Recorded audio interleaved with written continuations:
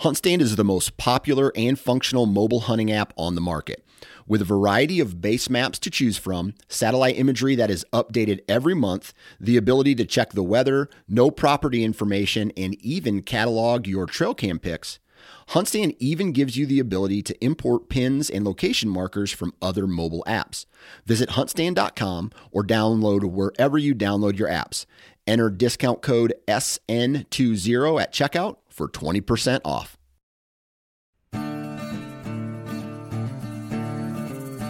The Houndsman XP Podcast Network is taking you on the journey. Your host, Master Trainer Heath Hyatt, will combine his decades of experience as a houndsman and as a professional trainer that will light the path forward and make our packs lighter on this lifelong journey to become better hunters and houndsmen. There are no shortcuts, so lace up those boots and grab a dog leash. The journey begins now.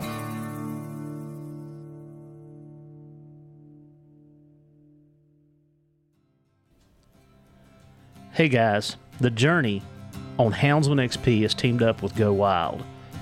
Go Wild is a social media platform that was made for hunters by hunters. If you guys and gals have listened to any of the other podcasts that I've been on, you know what a huge outdoor enthusiast I am. I love being in the woods with my hounds. There's nothing more exciting than hearing the thunder of a spring gobbler. I love fishing for trout in the brooks and the streams, and I love being on the river chasing that ever-elusive fish of 1,000 casts, the muskie. Go Wild is the place that I can post my trophies, hunts, and memories without being censored. But Go Wild is so much more than that.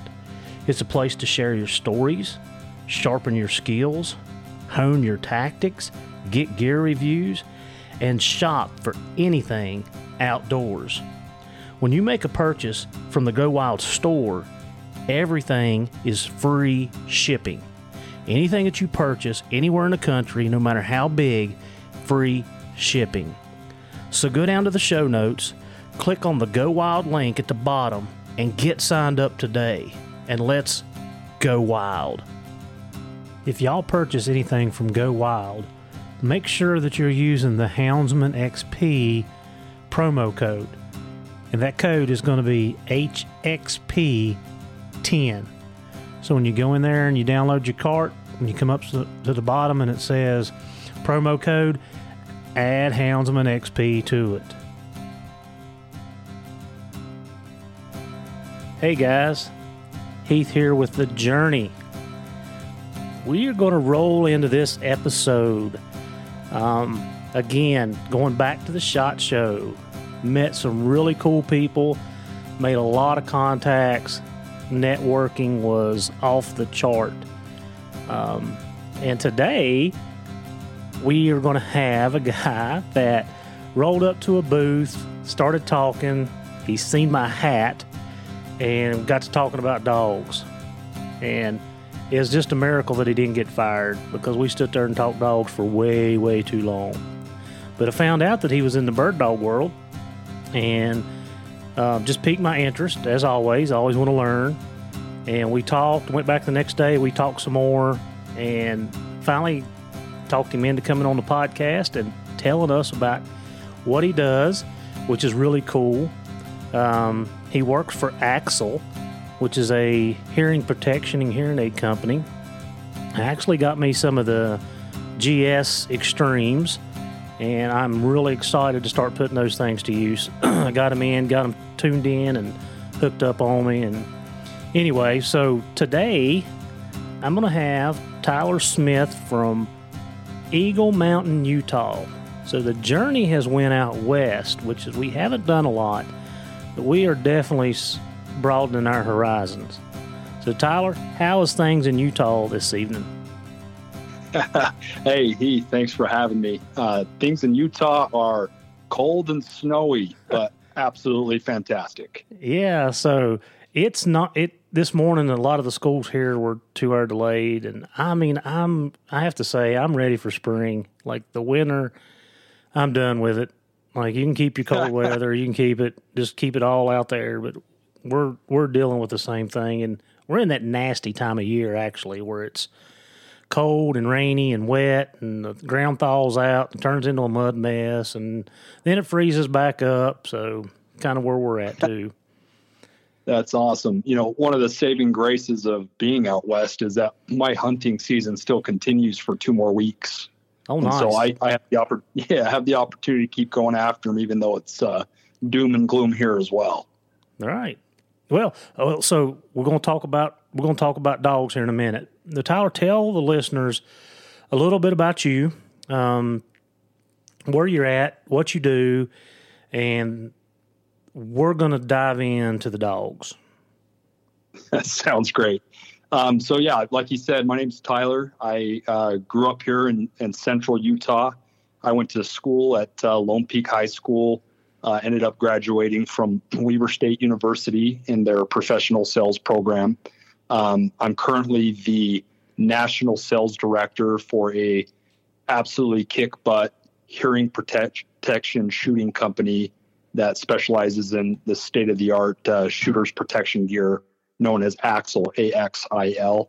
And absolutely loving what I do for a living, get to meet people like yourself. And I'm a sales guy through and through. I'm more of a relationship guy than I am a sales guy, but found my niche in the big earth here to help people protect their ears while shooting. So, yeah, and the style of hunting you do and the hunting you do, like, that's very important because you're shooting multiple times a day, probably multiple times a shot. So yeah, I can see how that fits right into your lifestyle, really.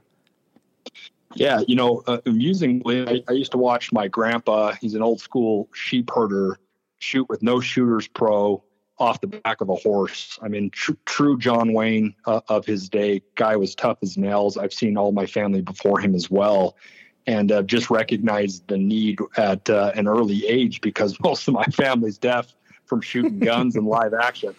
Yeah. I deal with tinnitus pretty bad in my left ear. It's in my right ear too. My left ear is really bad. And it come from shooting. Growing up as a kid, not having any hearing protection. I mean, nobody told us to wear that stuff. We was shooting shotguns and running weed eaters and chainsaws and lawnmowers and, tractor. We just didn't wear it. And now, it's 10 times bad. And then, I kind of poke fun at it, but the last dog I had was a Belgian Malinois, and he literally barked in my car nonstop, and I contribute a lot of that hearing loss because of that. I mean, it was nonstop in my ear, and when I got my third dog, which is a Dutchie now, like, yeah, he's quiet. Like, you do not even know he's in there, and I don't even want to hear him that he's in there. The only time I need him to bark is when I tell him to. Yep. That's the mark of a true German dog. I don't know much about the Dutchies, but I prefer my dogs dead quiet and calm. Yep.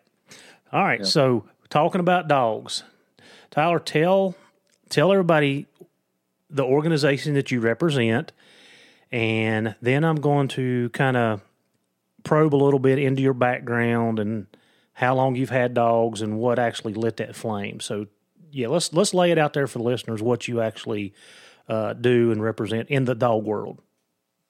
Awesome. Well, what I actually represent is live action and good times. That's what I live for, is hunting behind really well trained and really well bred dogs. So I'm a connoisseur of fine shotguns and bird dogs. And honestly, I don't care what kind of dog it is. I just like watching them work. So, but a little bit about me there. So I belong to the DKGNA, Deutsche Kurzhaar Group North America. It's the newest Kurzhaar club in North America. I've been the founding member and a lifelong member, and I'm the current vice president of the club as well. So I get to see how things work and the ins and outs of the club. I've represented the board for 5 years and got to correlate back and forth between North America and Germany, and had a lot of great interactions developing lifelong friendships and relationships with members here in North America. Yep. And how long have you been the vice president of that organization? Yes, this year will be my 6th year, and I plan to not stand for re-election. I've got 2 sweet young boys at house that need their dad back, but I've had the honor and privilege of almost 6 years now being the VP of DKGNA, and it's kind of a unique thing here in North America. Kurtzar clubs are plentiful, and so there's a lot of information and confusion to people who may not know the differences between, say, my club and the other clubs that exist in North America. And so, one thing I like to bring to light is that all of the Kurtzar clubs in the world all report and are under the umbrella of the DKV, which is the Deutsche Kurzhaar Verband, or the parent club, the original Kurtzar club that was founded a long time ago. So,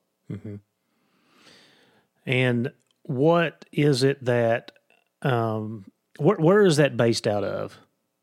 Like, where is the club? Like, where is it stationed? Yeah, that's a great question. So the main hub of our memberships here in Utah and primarily out west. However, we are a nationwide club, hence the group North America. We have members, all the way from the farthest East Coast as you could get to California. So, I mean, we had tests all over the nation last year for our organization, but the majority of the membership is based right here in Utah. I got you. So how many dogs do you have right now? Well, how many dogs I have and how many I want are two different things. So, but I've currently got 3 females in my kennel. I'm not a very large operation. I choose to stay small for a reason, mainly just because I want to keep the, my quality high and the attention I can give each dog high as well. So I've got Jinx, who is my foundation dog. She came out of a kennel in Illinois. Steve Kosmicki was the breeder. Von Kelger is her name. So Jinx Von Kelger, she's a J-litter puppy from his J breeding. And he gave her the name, interestingly enough, because she was the only puppy born in the J-litter. So he felt like he was jinxed. And let's put it this way, she's lived up to that name, good and bad, for lots of things, but she is a once in a lifetime dog for me. Yeah. So just so the listeners know, I know when you say the J-litter, I know exactly what that means. In fact, we just had a litter out of one of my male dog, and we started at A. And can you kind of tell people what that stands for, what it represents, what it means? For y'all. Yep.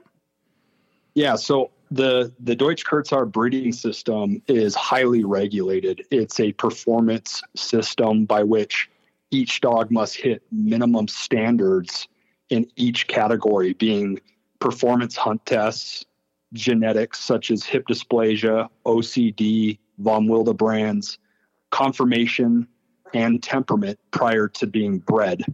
When a dog has reached that and a breeder has also met the standard. Now, what people don't understand about a true breeding club is that each breeder in our organization has to prove that they are worthy and representing the club well through several different metrics. But when a registered kennel does a litter, they start at A litter being their first litter, and then they work through the alphabet until they reach Z, and then they start over with like A1, B, or A2, B2, C2. And that's kind of how you can tell where they're at in their breeding. And the J litter is referring to that breeder's, whatever J land number wise litter number. Yep. And go ahead. Yeah. One more piece to that would be the breeder's responsibility is for the life of the dog to keep track of it and understand where that dog is and what it's doing. And so from each of my litters, I have the opportunity to name the registered name of that dog that goes on the Ahnentafel, which is the dog's pedigree, birth certificate, driver's license, and passport all in one. And the dog is tattooed and microchipped with the correlating number to that dog's name. And that's how the dog is known through the German system. Yeah. And some of the Europeans also use the year to name their dog, or to name their dogs too.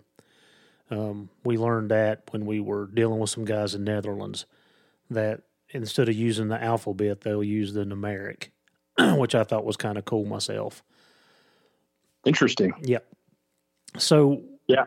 So before we get too deep in this, how long have you been fooling with the Kurzars, and what lit your fire to get into that specific breed and to do what you do? Yeah, that's a good question, Heath. I've been doing short hairs most of my life. I was lucky enough to be blessed to be born into a family of guys that ran dogs before me. So I had a lot of mentorship and, more importantly, good memories with my grandpa and my uncle. My mom's dad, Jerry Jacob, and my uncle, Scott Jacob, are fully responsible for my addiction here. They used to, back when it was appropriate, check me out from school and take me hunting without my mom knowing. So I wouldn't come home from school and she'd get a call about 6 o'clock that I'm in the truck with a pile full of pheasants or ducks or whatever, and we're inbound to get burgers.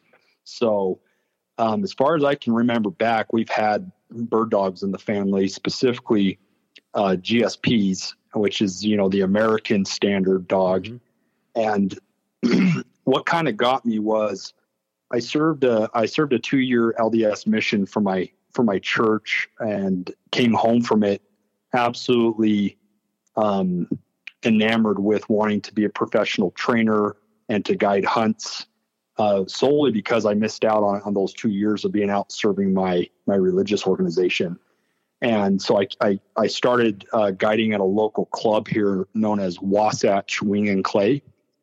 And they had a guy named Chaz Holt, who is a Draghar guy, who basically I showed up to some free guided youth hunt, and one of the owners of it, one of the head guys of it, was a big member of the SCI and came back and booked, close to $50,000 worth of hunts with me specifically, and he had no idea who I was. And he brought me on, and through him, I kind of discovered that there was a German system, and that it also applied to the DK. So my love for short hairs kind of propelled me from not knowing that there was a breed standard, and short hairs that could be trained without e-collars, and short hairs that would shut it off when they came into the house. I primarily had field trial lines and some NAVDA lines, and had competed and tested in all of those. But what really got me was I had a NAVDA utility price 3 dog and an AKC Master Hunter dog in my kennel. And my uncle bought this puppy Jinx originally from Steve Kosmicki, because the Kurzar Club had just got started here, and he had to change jobs and move. And so he asked me to take the pup on, since I was training professionally at the time. And he said, "Hey, if you do all the testing, I would just want a pup out of her if she can make it." And within a week of her being in my house, I called him up almost 4 times in that week saying, "What the heck's wrong with this dog?" And he'd say, "What do you mean?" I'd say, "Well, she doesn't bark, she doesn't whine, and she doesn't spin in her crate. She just sits calmly until I let her out. When I let her out, she then turns it on and goes crazy." And I couldn't fathom that there was a short hair that actually was level-headed and calm, I guess. And so after seeing her in the field multiple times as a very young dog, where she outperformed a lot of these older advanced dogs in many categories, but specifically in the water and in recovery of dead game, I couldn't turn back. There was no other option. I had found the truth or the light, mm-hmm, yeah. and I had to move forward. Nice. Yeah. And I mean, I'm kind of taking what you're saying, and of course I can apply it into the hunting world that I'm in, but that's exactly the style of dog that I have now with my Dutchie. like he's calm, he's laid back. I mean, you don't even know he's around. And then when you put him out in the field, it's like you just let the fireworks off at the 4th of July. It's live action, isn't it? Yes. I mean, it's a completely different world. I have been used to, like I just said, the dog that I talked about was barking in my car nonstop.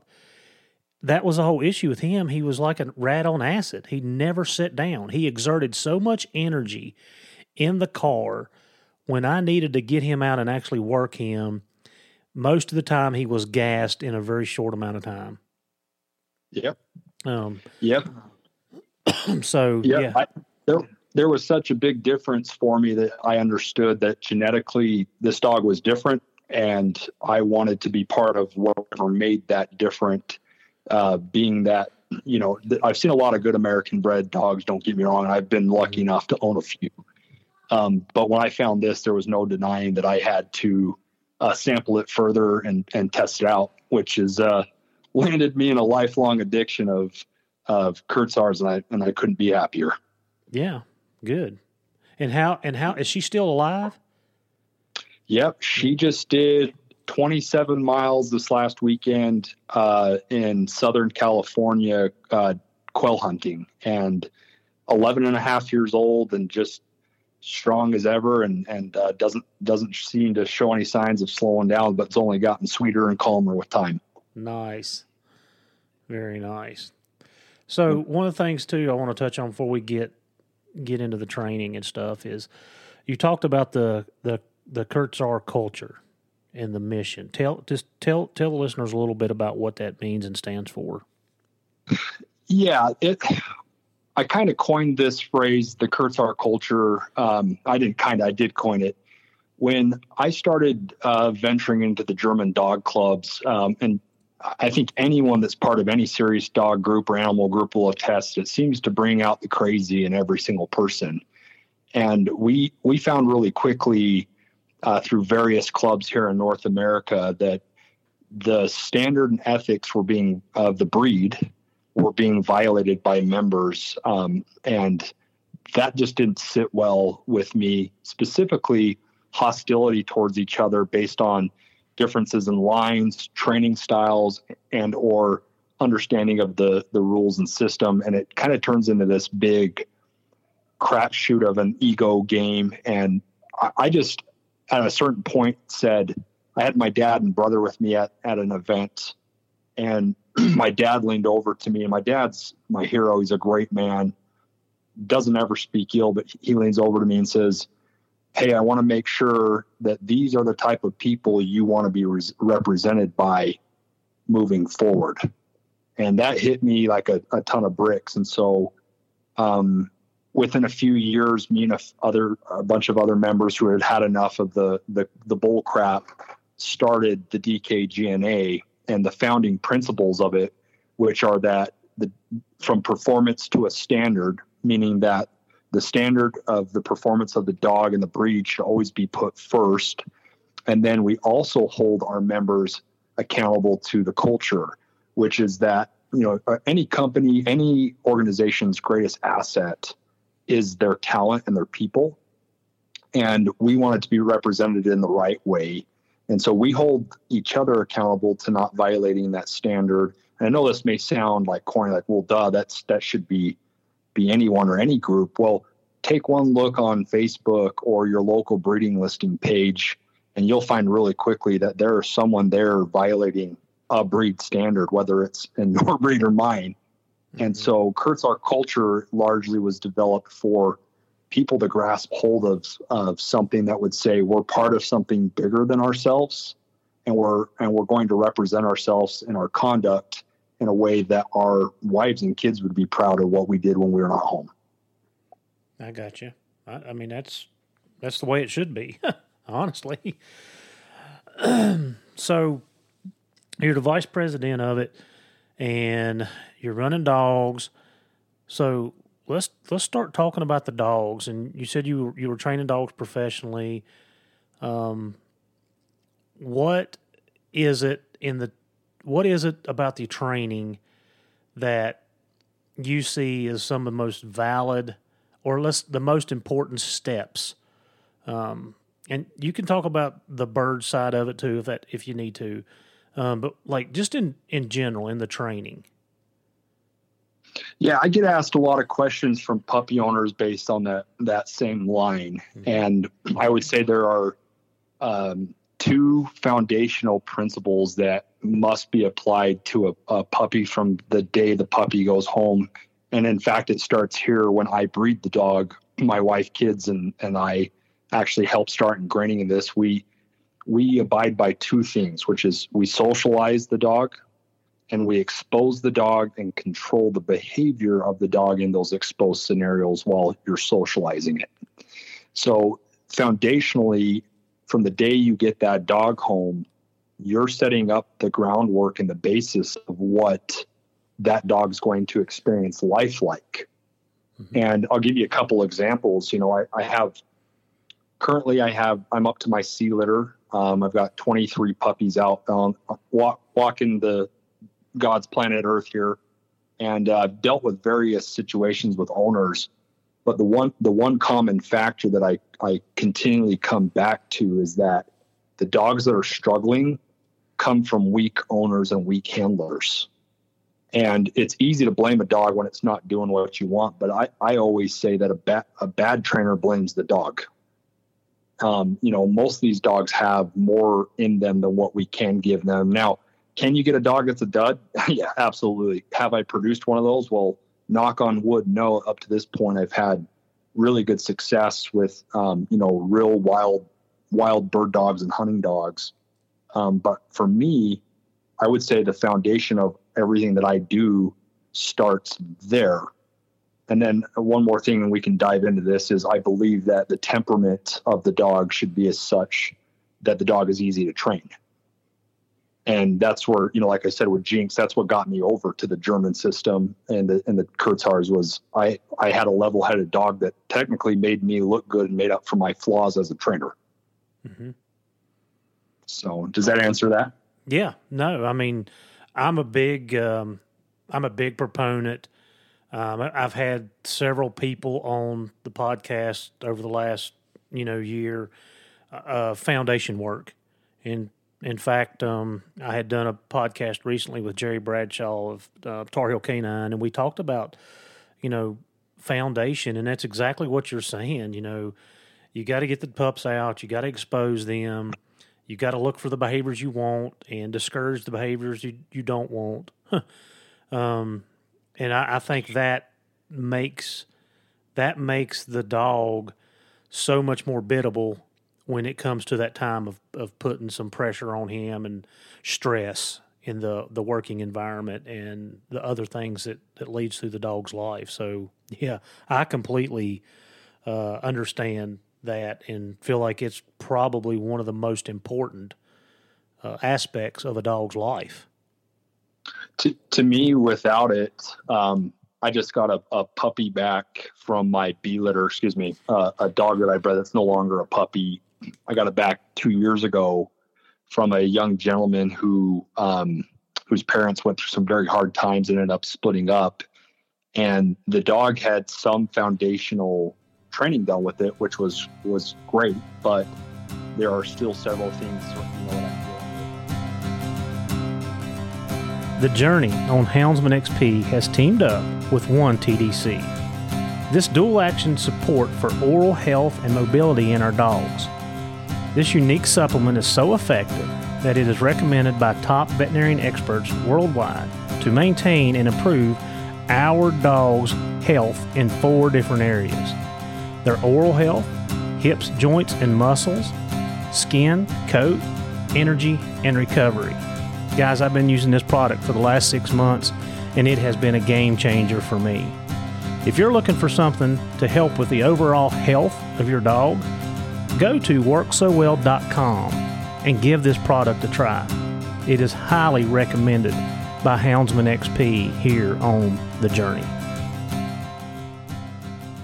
So I got this dog back. She's now 4.5 years old, and foundational training with the basics like come, sit, heel, whoa, but doesn't understand her place in the pet pack order in the home. And so I'm still dealing with things like counter surfing or just pure negligence from the dog because she doesn't understand that human word actually has weight behind it, whether it be through, discipline or action. She seems to conduct herself in such an independent manner that, she'll flip you the bird whenever she wants. And to me, those foundational things are so crucial in the beginning stages of that dog, so that the other things come, like you said, almost a lot easier. And especially when you start the harder things like,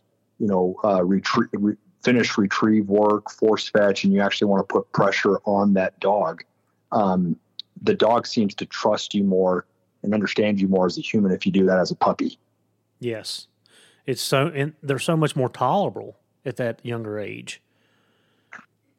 It's kind of how it's kind of how I mean, you can do so much more younger, even though, you can do the other things when they're older. Don't get me wrong, but it's when they don't have any knowledge or experience, it's so much easier to put them in the right direction, so to say. Agreed. It's the difference between homeschool and public school. It's the difference between public school and college education. And I firmly believe it starts day one. So for us, we try to set our dog owners up with foundational training things, but I get asked a lot, what are you doing with your dog? And I'm controlling behavior. That's it. I'm not worried about, does this dog track? Does this dog point? I expect that. If the dog doesn't do that, I'll probably move the dog. That being said, if the dog flips me the bird in the field or disregards my command to be quiet or lay down, depending on what's going on, it's going to get reprimanded, and it's repeated so consistently that the dog understands exactly what I'm asking from it before there's any discipline or harshness shown towards the dog. Mm-hmm. So, Tyler, I want to backtrack just a minute. As we're sitting here talking about training, who taught you? Where did you learn your skills and methods? And for me, I've been very fortunate. Everybody's heard me talk about it on the podcast. My department sends me to trainings all over the country.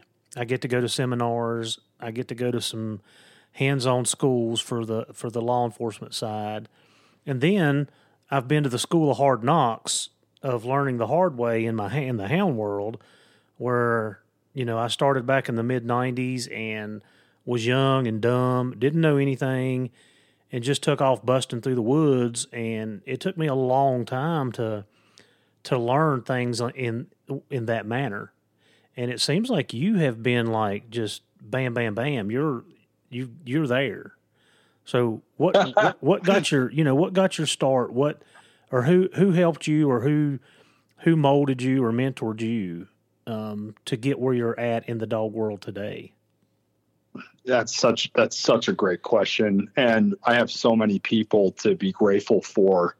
But I'd be remiss if I didn't suggest my grandpa, Jerry Jacob, who introduced me to this sport. And I wouldn't say he gave me any formal education. The one biggest factor and most important thing he taught me was how to read dogs and their behavior in the actual field. When we were hunting, he would always take the time to say, watch her, see what she's doing. He had a pretty signature phrase. I remember him saying, the tell will tell you everything, and specific to a bird dog. And so I got to learn through, real world education. My uncle Scott Jacob, who I also mentioned, he used to check me out from school, even up till senior year in high school. I would slough school with him, and we'd head up to go train with there's an old school pro here named Scott Barner. He was a NAVDA guy, and he was kind enough to let my little punk 16-year-old butt show up and sit with him for 4 hours. And he taught me a lot of really great foundational methods and training techniques that I'll never be able to repay him. Scott is no longer alive with us on the earth. So I think about him constantly. And then lastly, much like you, I read as much as I could. I gathered as many books as I could, and I started training my own dogs to the level that I thought would be appropriate against the performance tests I was in, like the AKC Master Hunter, and just kind of use that as my metric, and got lucky enough to have a few guys see the dogs I had trained and want me to train theirs as well. Yeah. So how much time do you spend in the field a week? And I know the weather, and I know you travel some with work and stuff like that, but on an average, like what is and I think that's something that a lot of people, like our season, for me, I can only bear hunt three months out of the year here. And if you go out of those 3 months during training season, I can hunt 7 days a week if I choose to. And then during the actual harvest season, I can only hunt 6 days. I can't hunt on Sundays. So that cuts down your time. But how much time do you actually get to spend in the field? I know you told me that you'd been to Idaho this past week, and how much time do you spend with the dogs and hunting and training? Yeah, so my wife will tell you there's 2 seasons in the Smith household. There's hunting season, then there's training season. We do. I'm blessed in the sense that I get to spend an enormous amount of my time in the fall actually hunting behind the dog. Our hunting season starts in September here and runs all the way to the second week of February. And so I get to spend, on average, I'll spend 30 to 45 days hunting wild game behind the dogs in a fall. And I get to go on just the most incredible adventures. 5 to 8 states in that season most years is what I try to average, and just create a bunch of new memories. I mean, I got to take my son Tate this year. He was 9, hardcore Chiefs fan, and by the way, go Chiefs. That was a controversial game. Just to say, you say what you want. We're in the Super Bowl, baby. Yeah. I got to take him out for his first chucker hunt this year with me. And I asked him before, I said, Tate, you going to run dogs and train dogs like your dad? He goes, well, I don't know. I've never really done it. I said, well, that's fair. You've been out training. He goes, yeah, that's kind of fun. After we got back in the truck from chasing chucks, he grabbed me on the shoulder and goes, Dad, I want to run dogs. I think you had a good time. That's a good thing. Pass it down. Yes, sir. So let's talk about the dogs now and what you hunt, how you hunt. I know that you and I talked, and you basically hunt from foot. Just get into that a little bit. Yeah. So, living in Utah, we have kind of a unique hunting situation here. When I grew up here, there were plentiful pheasants in Utah County, and since the big tech companies and other businesses have started growing and booming here, most of the places I grew up hunting quail and pheasants have largely been developed into houses or buildings. And so I've had to pivot as I, teenage to my early 20s. I started chasing a lot of dusky and ruffed grouse, and also chucker partridge. And we've really never had any issues with waterfowl so long as we get some cold fronts here. I wouldn't say anything near what the Midwest or y'all get, but we get good enough that I can go out and chase ducks and geese here as well. But one of the things I look for in my dogs is I need a dog that's got some endurance, and I'm talking all day endurance. I average, roughly based on my Garmin steps and the tracking collars that I have, I'll average between 12 and 15 miles on my boot a day, and I'll burn a pair of crispy Nevada GTX boots out in a season. And their claim is the 1,000-mile boot, if you will. So, or at least that's what I've heard. And I run one of those out almost every fall. Yeah. And you're trained, go back to your training season, because I may have missed that. Your training season. So how long can you run dogs? Like, can you run year round? Well, training here is different. I don't know how y'all train there. We have access to private grounds here, and we primarily use homing pigeons and planted birds. We're not allowed to train, nor would we train on wild game birds. Most of them are in their nesting seasons when training season is. Oh, okay. And that's, uniquely why the German system's set up the way it is, as well as it revolves around the different game that's being hunted and why they're being hunted that way. So we start our training with the DKGNA. The Desert Mountain chapter here starts right after Chukar season ends. We hold free training days every single Saturday until hunting season starts. And so every Saturday we meet at Wasatch Wing Clay, or we've got membership in Idaho now that's starting to hold them. And you can come out and we'll have various things planned. But if you start with us from the beginning, the goal is to take the young dog and develop it into the finished dog by the end of the year. And that would be and I'm just assuming, so a 6-month-old dog to a 1.5 years, or is that a year-old dog to a 2-year-old dog? What is that age frame for that? Or what do you look for consistently?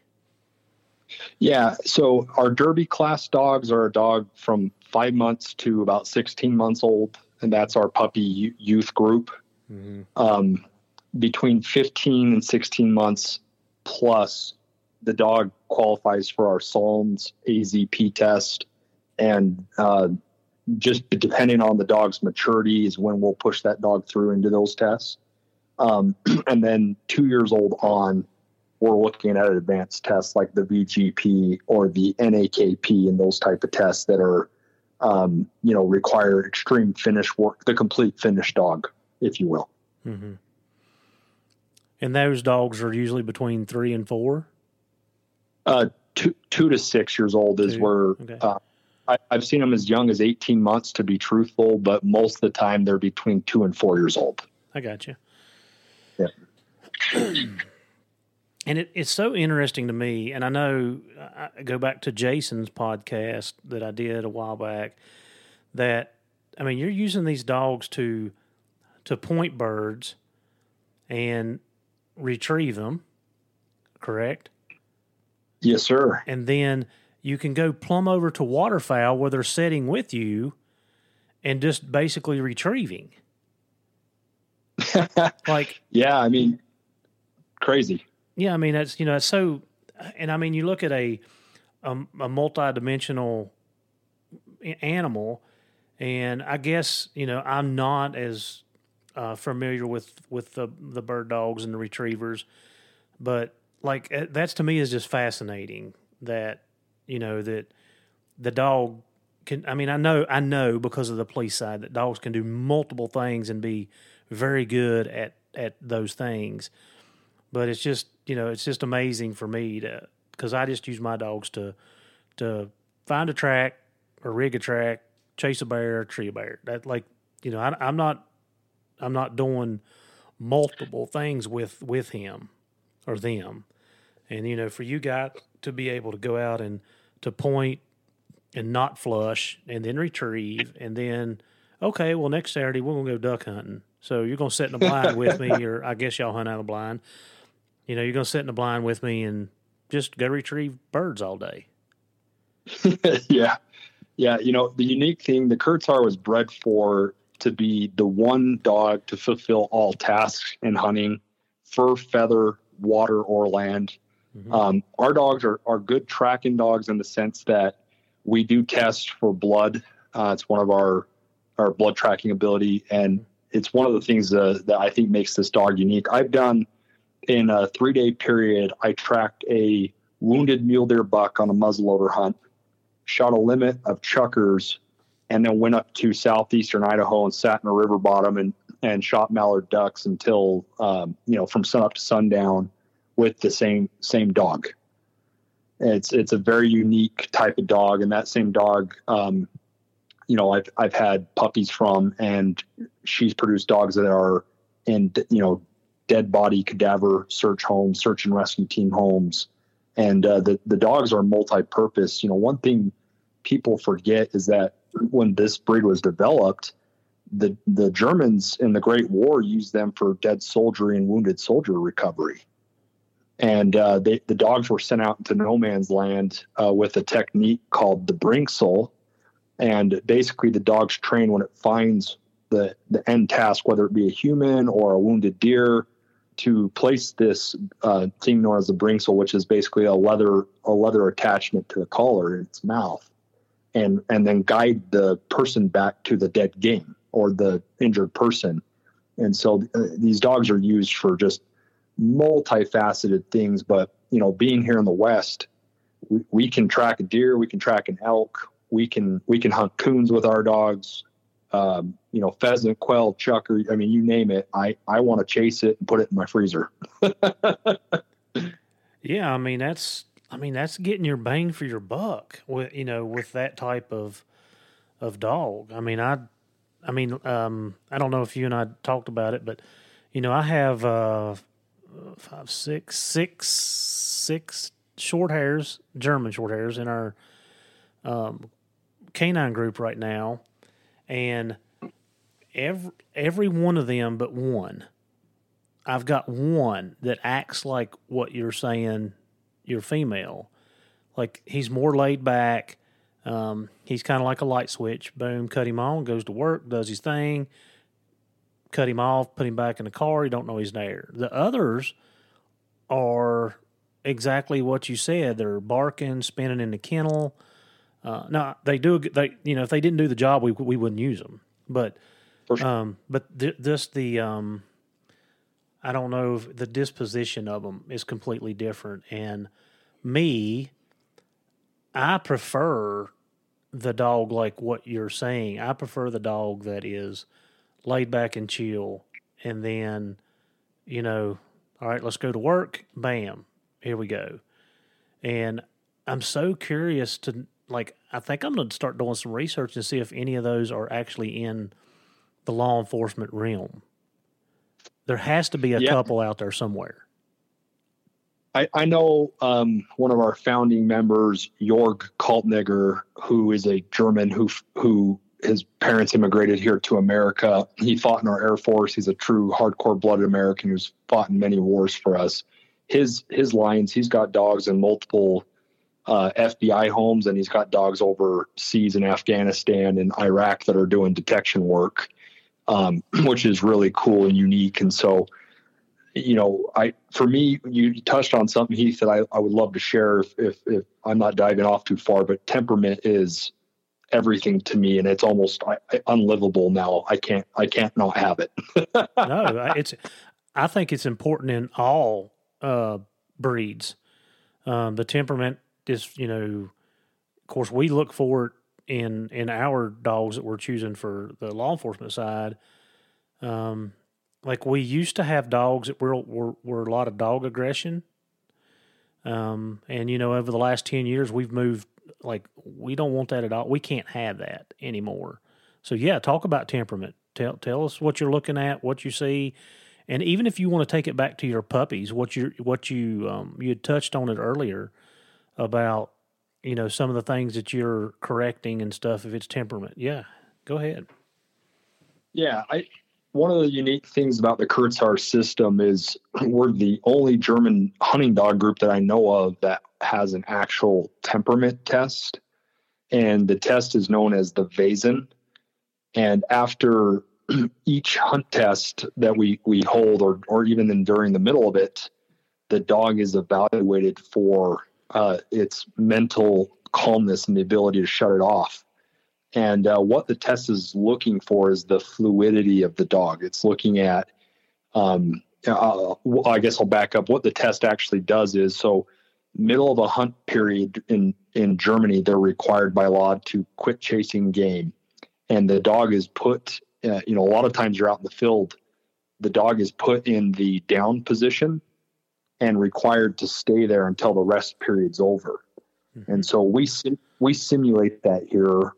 And during our middle of our Solms test, when the dogs are having to track and there's live game and gunfire, these dogs are required. We pull them all out as a group, And about every 10 or 15 yards, we place the dog on a down. And the dog is required to stay there. And the group backs up. We get our lunches out, our drinks, and the judges stand there and they evaluate the damn dog. And what they're looking for is exactly what we just talked about, is the dog that can shut it off and know its place, sit calmly, not whine, distract the group. They evaluate aggression here, because what will happen is you get a male dog that's too driven. They'll stand up and go square off with another male dog. Mm-hmm. And those dogs are marked and noted. So, when I go to breed to a dog, let's say I have never seen the dog besides what the guy's telling me, pictures and videos and photos, I'm able to say, hey, let me look at your test scores. And in the Vasen section, I should be able to tell, for this dog, for the most part, it's reasonably calm and trainable, and in stressful situations can sit down and be quiet.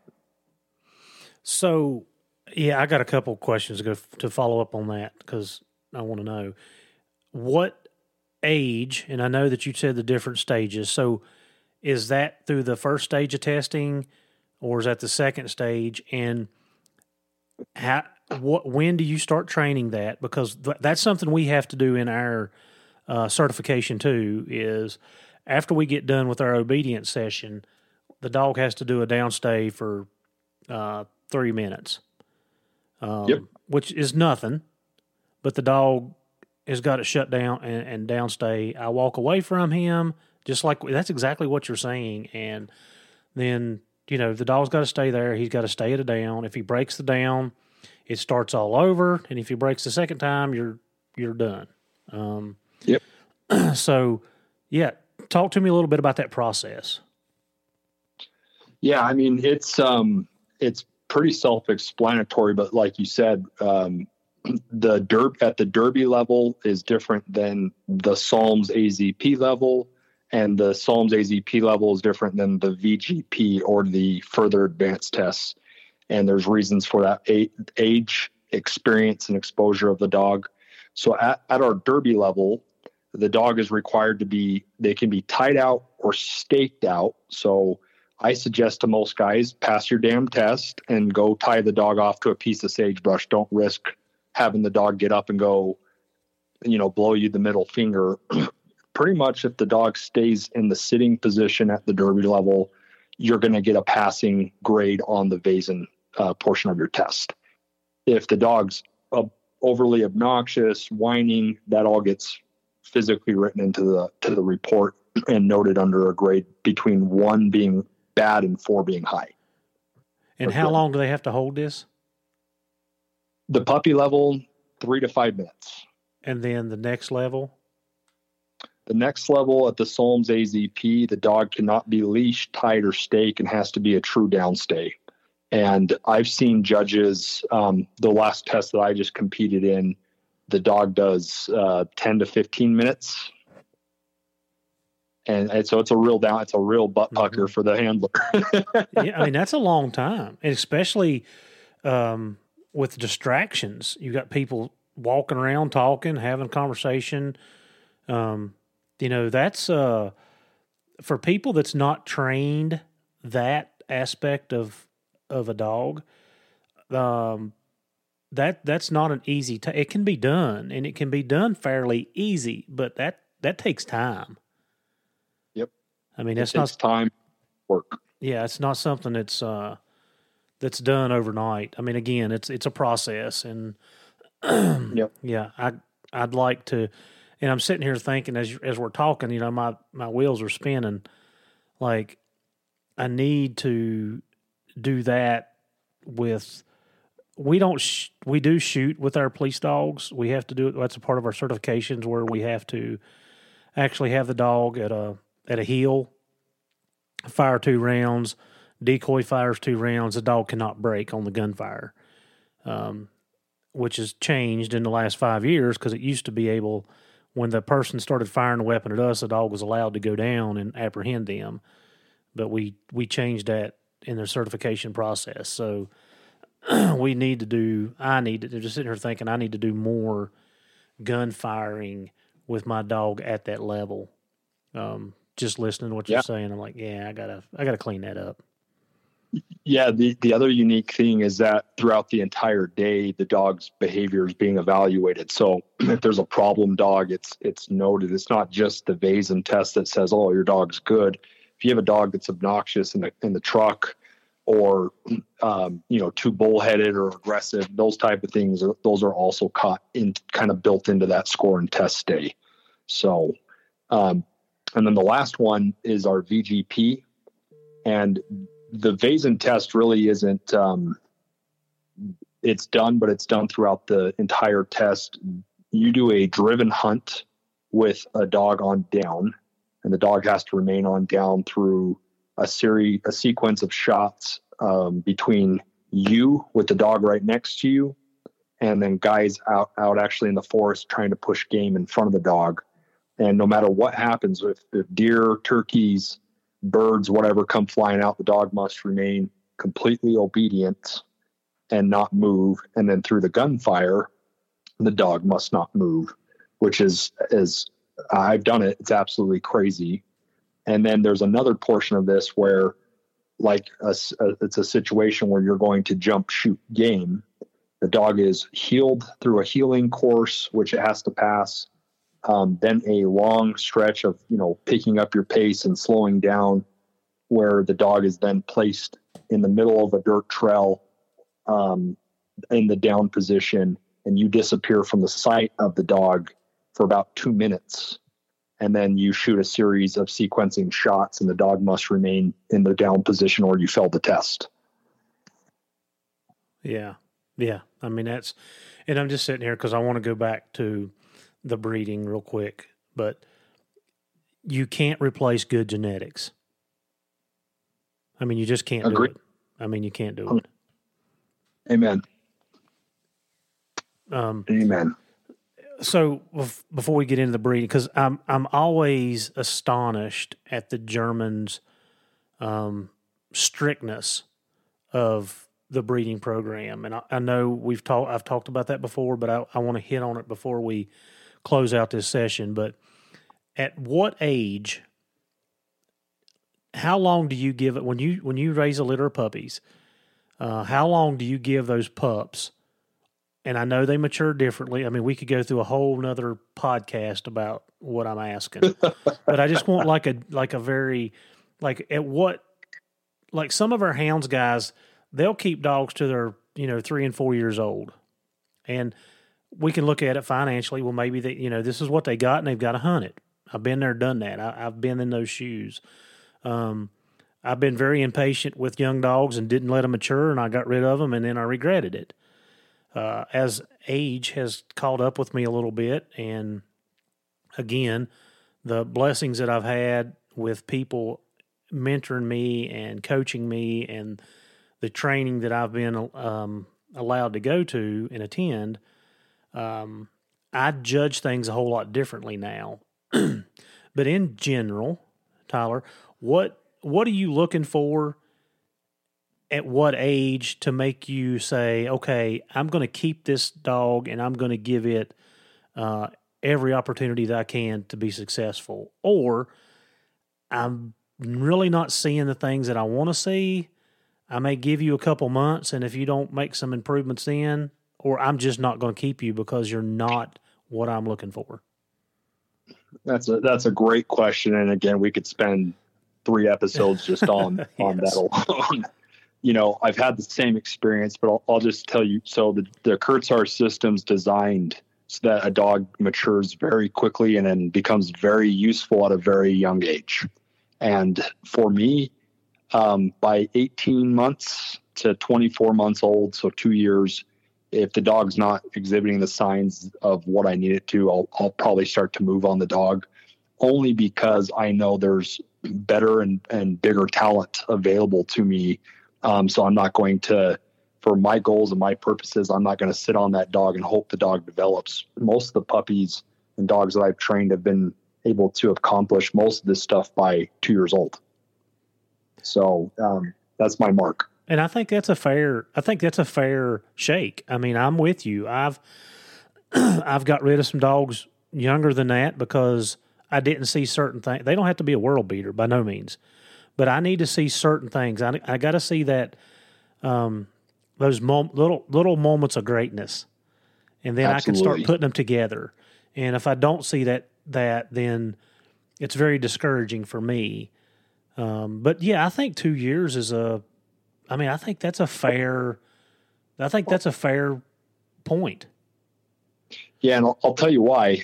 For the first reason, they get multiple, 2.5, maybe even 3 full seasons of hunting. And and this is not me being arrogant or cocky, but under my program and what I get to do, these dogs will have enough exposure by that point that if I'm not seeing it, I'm probably not going to get it out of that dog. Someone else may damn well be, but for what I'm looking for, no.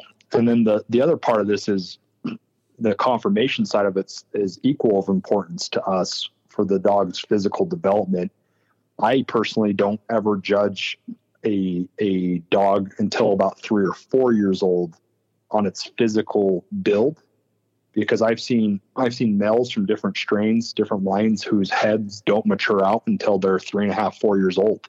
And that same dog was, noted in the ring as a puppy to be underdeveloped. And, you'll hear guys walking around the ring, oh, that dog's crap. He looks like garbage.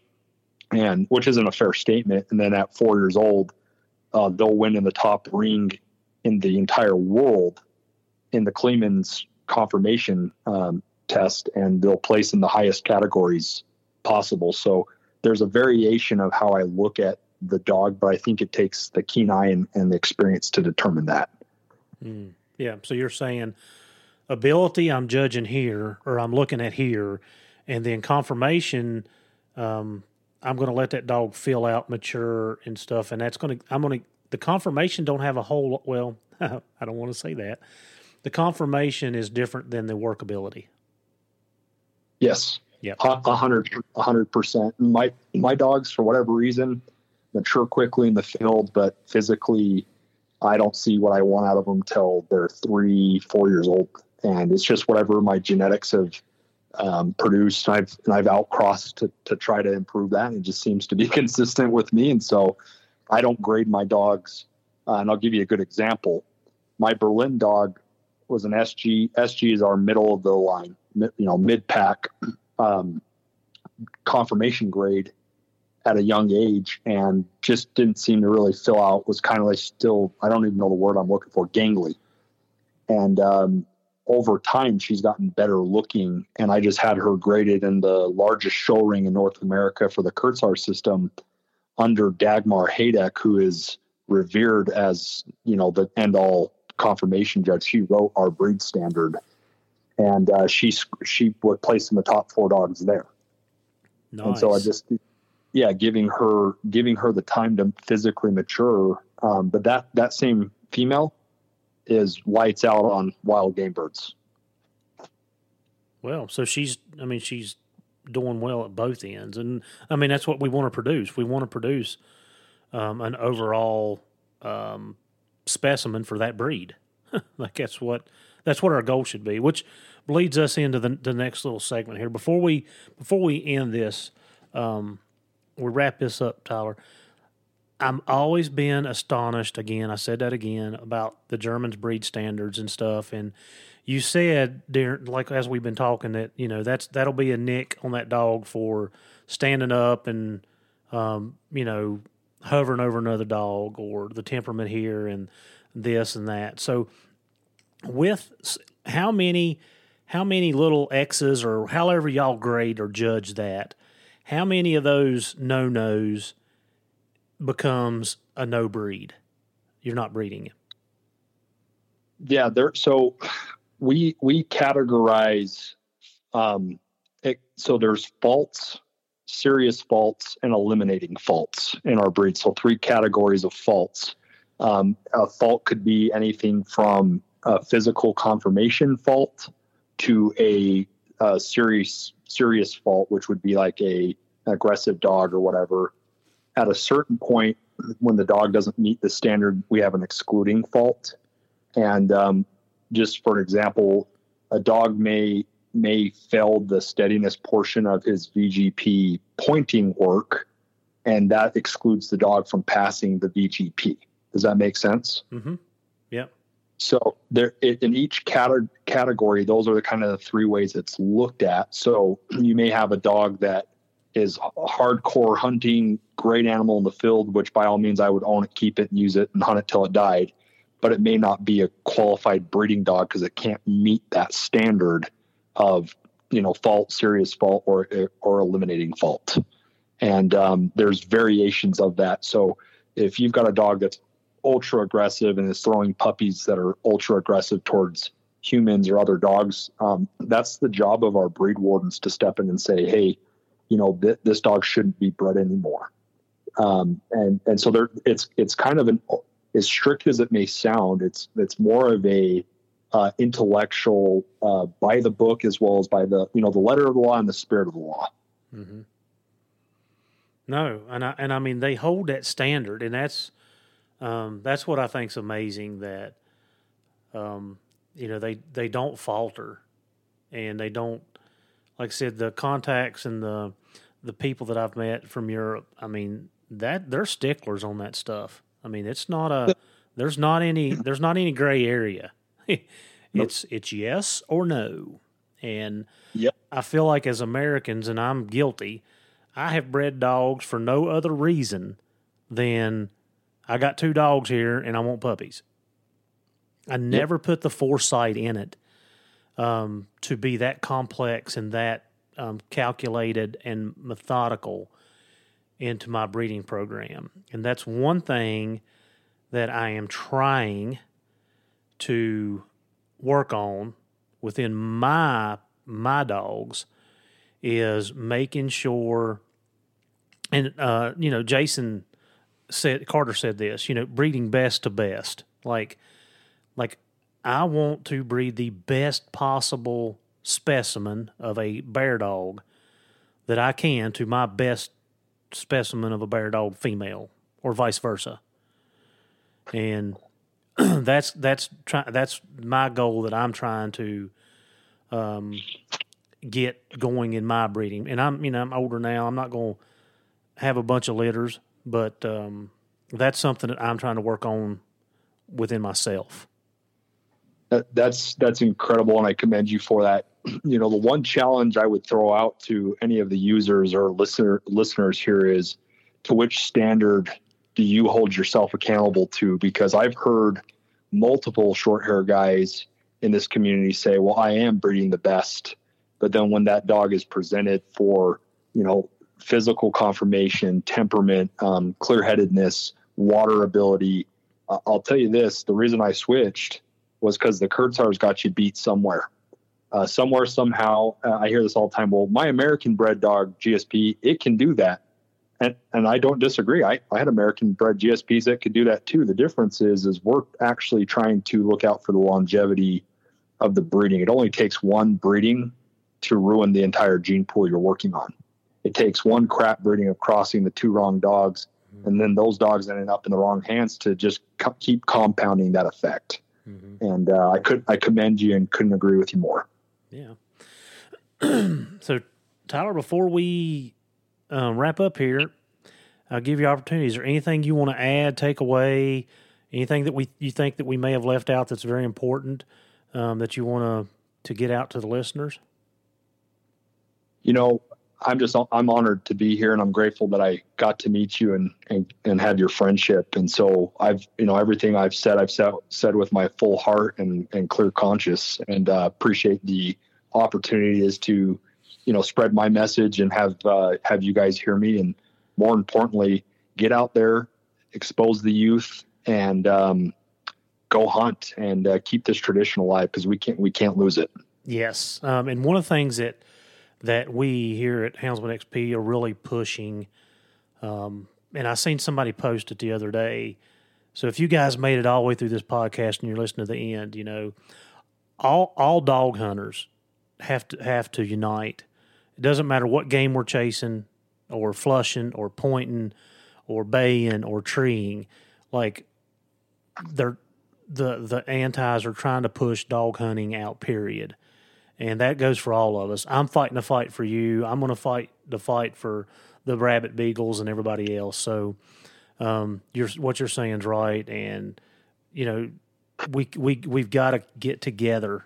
And I hope, like I said, I want to learn. Like, I want to learn about your breed and what you guys do. And, you know, I don't have a lot of opportunity to bird hunt here. I've got a couple guys that do it, but most of them, like, they travel. One of my good friends that lives just a mile down the road, he basically goes to Maine and hunts. That's where he goes. Our bird population here is not very good.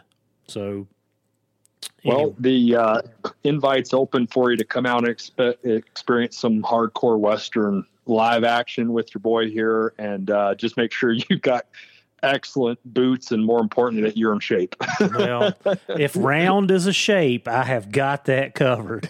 But no, Tom, I may take you up on that. Like I said, I love new experiences. I love to travel and hunt, and I can honestly say, and guys, don't throw the water at me, I've never hunted behind a bird dog.